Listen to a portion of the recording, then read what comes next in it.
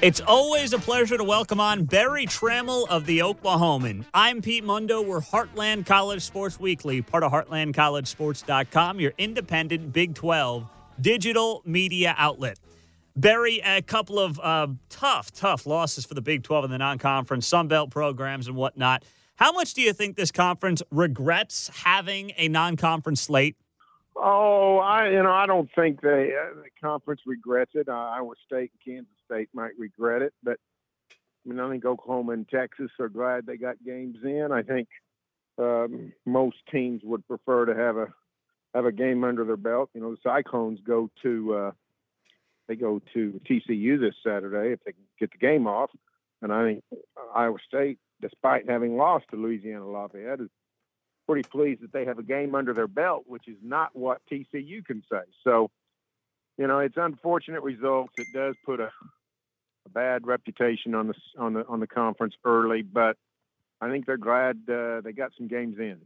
So, Barry, as you look ahead then to the Big 12, do you have any reason to believe that this is anyone but Oklahoma's conference at this point in time? We saw Oklahoma State not look great over the weekend against Tulsa.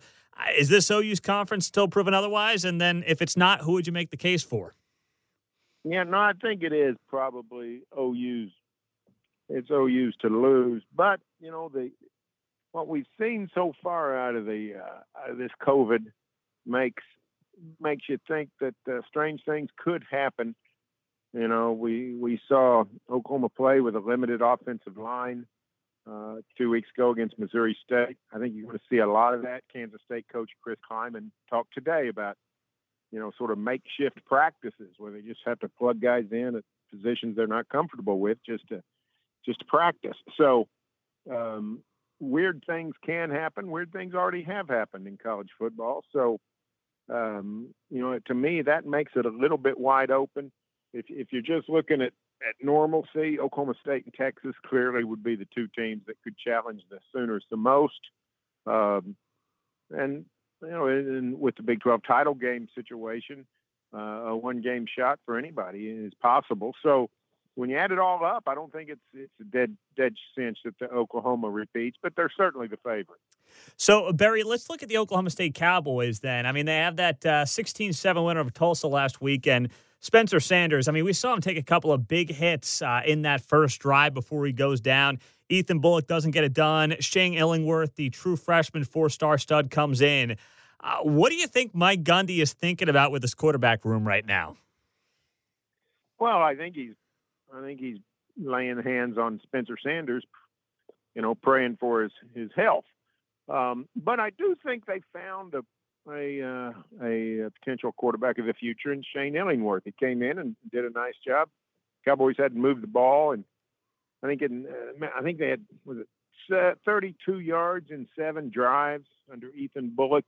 Mm-hmm. He had one nice pass play to Tylan Wallace, but nothing else much going on. And then Illingworth comes down and leads them to 2 straight long drives that were very fruitful and turned the game around in the fourth quarter. So I think Illingworth, he's raw. He hasn't got to work much. He missed a bunch of time through contact tracing.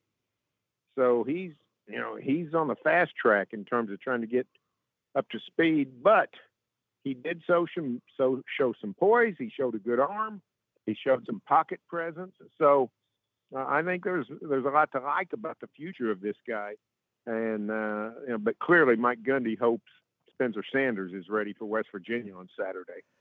Are you surprised, Barry, that Spencer Sanders came out in year 2 after, having an up and down 2019 season and allowed himself to work between the tackles as much as he did and take a couple of big hits and not sliding? Or is that just who he is? It's going to be tough to get that out of him.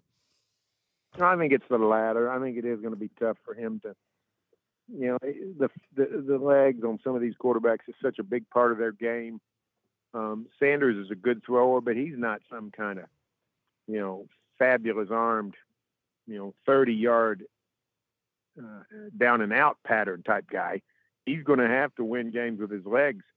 And so I don't think he's built mentally to restrict that. So I think he's going to keep Now they'll run some schemes to try to minimize the hits he takes, but I think you'll see Spencer Sanders when he returns. I think you'll see him running the ball. Hey, guys, so you know what this weekend is, right? I mean, we've been talking about it all show, but yes, it's the start of conference play. 5 Big 12 games on the slate.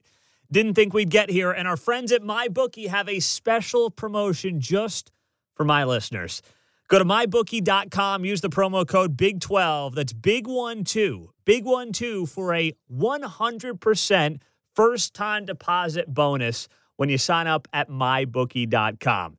They're an important partner for us at heartlandcollegesports.com, and they've just got a great deal running right now. I put out my picks every Friday, and by the way, my picks 5-0 against the spread so far in the Big 12, so let's go. Let's get on it. And not only is it just college football, they've also got a super contest, which is picking 5 NFL games against the spread each week to have a chance at $100,000 guaranteed in cash prizes. So make your picks, win big, collect that cash, use our promo code BIG12, BIG12, and double your first deposit now. It's a no-brainer. Your winning season begins today only at MyBookie. Barry Tramel's joining us of the Oklahoma, and I'm Pete Mundo. So, Barry, as you look around the rest of this conference, and you mentioned the disappointing losses, Kansas State, Iowa State, KU looked awful in that week 1 game. Is it possible that the depth in this conference isn't maybe what a lot of us thought it was in the offseason, or did you always think that this conference maybe was not as well-rounded as some people did? Well, I mean, I think the Big 12 has overinflated itself. Big 12 has just not produced in the last few years in non-conference games against fellow Power Fives. So it's been fairly mediocre, and I think that's what we have to go by when we're gauging conferences. So Big 12 has been subpar. I do think that we should expect Kansas State to beat Arkansas State and Iowa State to beat Louisiana Lafayette. And, they're not unforgivable losses, but they're demoralizing losses from a conference prestige standpoint. The good news is it's going to be a crazy year in a lot of ways. People won't get too worked up about such things here in a month or two when other kooky things have happened. But it clearly the Big 12 is not as good as it hoped for. It is not making the strides that the conference fathers and maybe the football coaches want us to believe that it has. It's still a top-heavy conference. What would be good probably for the conference is if Oklahoma State and Texas could dominate the rest of the field just to give the appearance of some quality at the top. If the whole league goes sort of mediocre without other than the Sooners, that's probably the worst scenario for the Big 12 football's reputation. Mm-hmm. Now, on that note then, Barry, I mean, with Mike Gundy and the Oklahoma State Cowboys and Tom Herman and the Texas Longhorns, based on what you've seen, based on what's to come, who do you have more confidence in at this point? Well, if Spencer Sanders is healthy, I'm pretty bullish on OSU. I think their defense is legit. They've got 10 returning starters. They were pretty good last year. I think they were about the 4th best defense in the Big 12, and they got a chance to be much better. Their secondary is excellent. They got a lot of good linebackers, and they have defensive line depth. So they got the whole thing. It's possible that they could have a really good defense, and that puts everything in a new light because then all of a sudden your offense doesn't have to score 48 points a game just to have a winning record. Mm-hmm. So I like the foundation of this OSU team.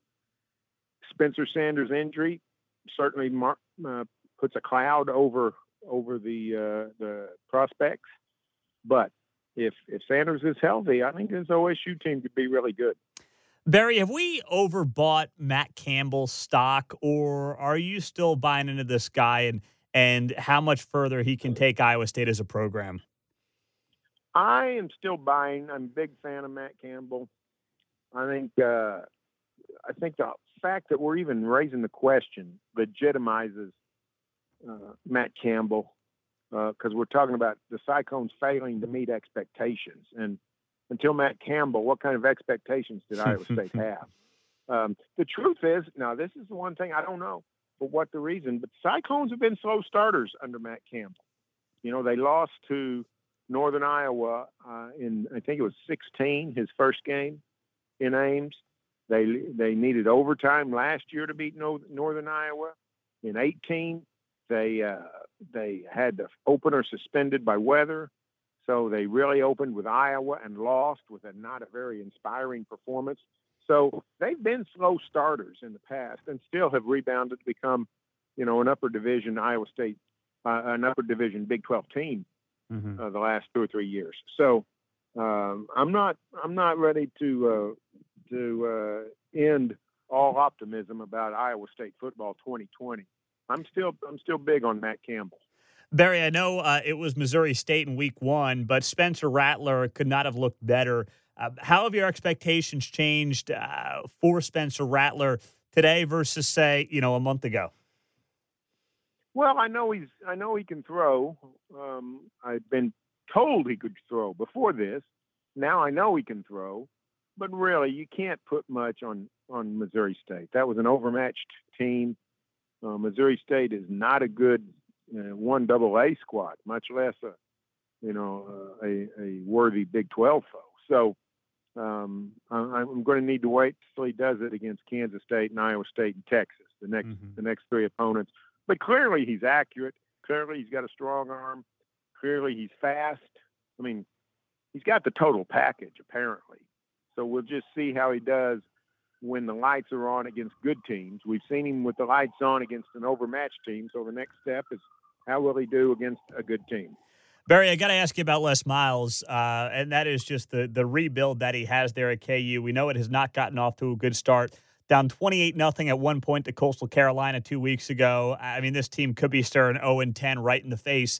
I know he's trying to rebuild with high school guys and not go the JUCO route, but do you think Les Miles, at his age, at his point in his career, is really going to be up for this rebuild?